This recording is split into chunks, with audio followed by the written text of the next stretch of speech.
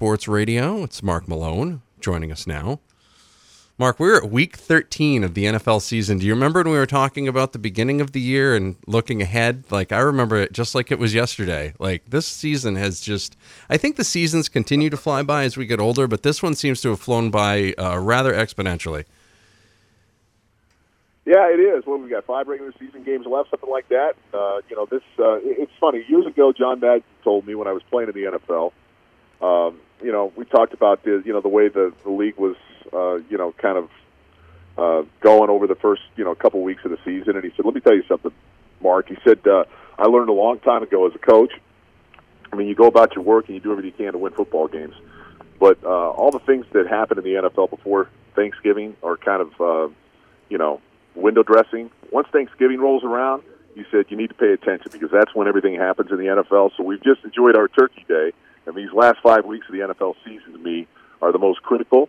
And we've got some great matchups this weekend as well. And right now, I mean, teams that are sitting on the bubble or trying to fight for a wild card spot or home field advantage, I mean, every one of these games becomes doubly critical comparative to what happened the first couple months of the season.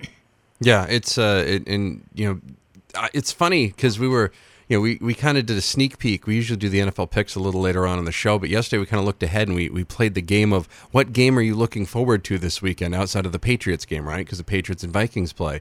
And boy, I got to tell you, there are some games this weekend that just look exceedingly lopsided. I was trying to look for matchups that you were like, boy, I don't really want to miss that game. And I think number 2 on the list was like you had Chargers Steelers, but even that one's kind of knocked down a little bit because you got no Melvin Gordon for the Chargers, so they're not really at full strength. And then you look at like maybe the next one's like Browns and Texans. You know what I mean? Like it's not a star-studded weekend, but every one of these games is so important. So a lot of these teams that even a lot of people don't think have anything left to play for. They've always got stuff left to play for. They've got jobs to play for next year, and some of them still have faint playoff hopes alive. Yeah, you make a great point. I mean, for instance, you mentioned the Texans and the Cleveland game. I mean, the Texans have won 8 straight after an 0-3 start. They're playing at a real high level right now.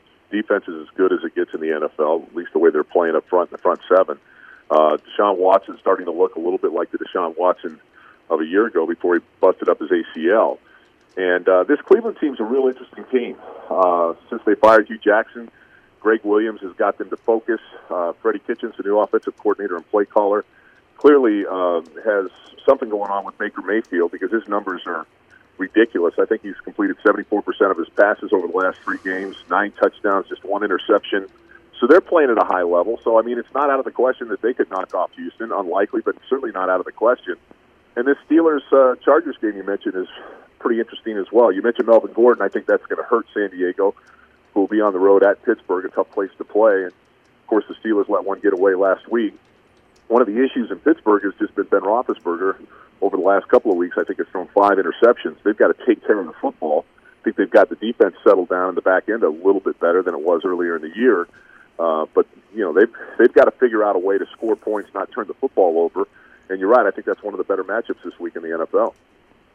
We are talking with Mark Malone from NBC Sports Radio. You can follow him on Twitter. Look for Malone's Mic there. Hey, Mark, is there anybody that's going to win the NFC East? Or are they just going to throw that in the hat and pick one out? Well, it's funny. Chris Landry from LandryFootball.com, who joins me every week, and he's coached. He's been a scout both in the National Football League and in college football as well, and he's well connected. We were talking about this yesterday, as a matter of fact, on my show. And I think 8-8 could win it, maybe 9-7. We've got the Dallas Cowboys playing tonight against the Saints. I think the Saints will win by double digits, despite the fact that the Cowboys have been on a 3-game win streak right now.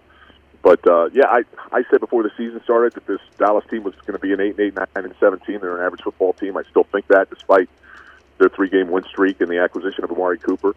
But I don't know. I mean, you look at the Eagles, and although they managed to get by the Giants last week, you look at their schedule after they play the Redskins on Monday night, and they've got some tough outs coming up.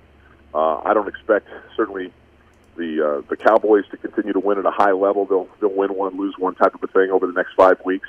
So, yeah, I think the NFC East will probably be one with an 8-8, 9-7 record. And it's going to probably be the Cowboys. And I don't know, I guess that makes Jerry Jones happy. But I would imagine they'd be a pretty quick out in the postseason.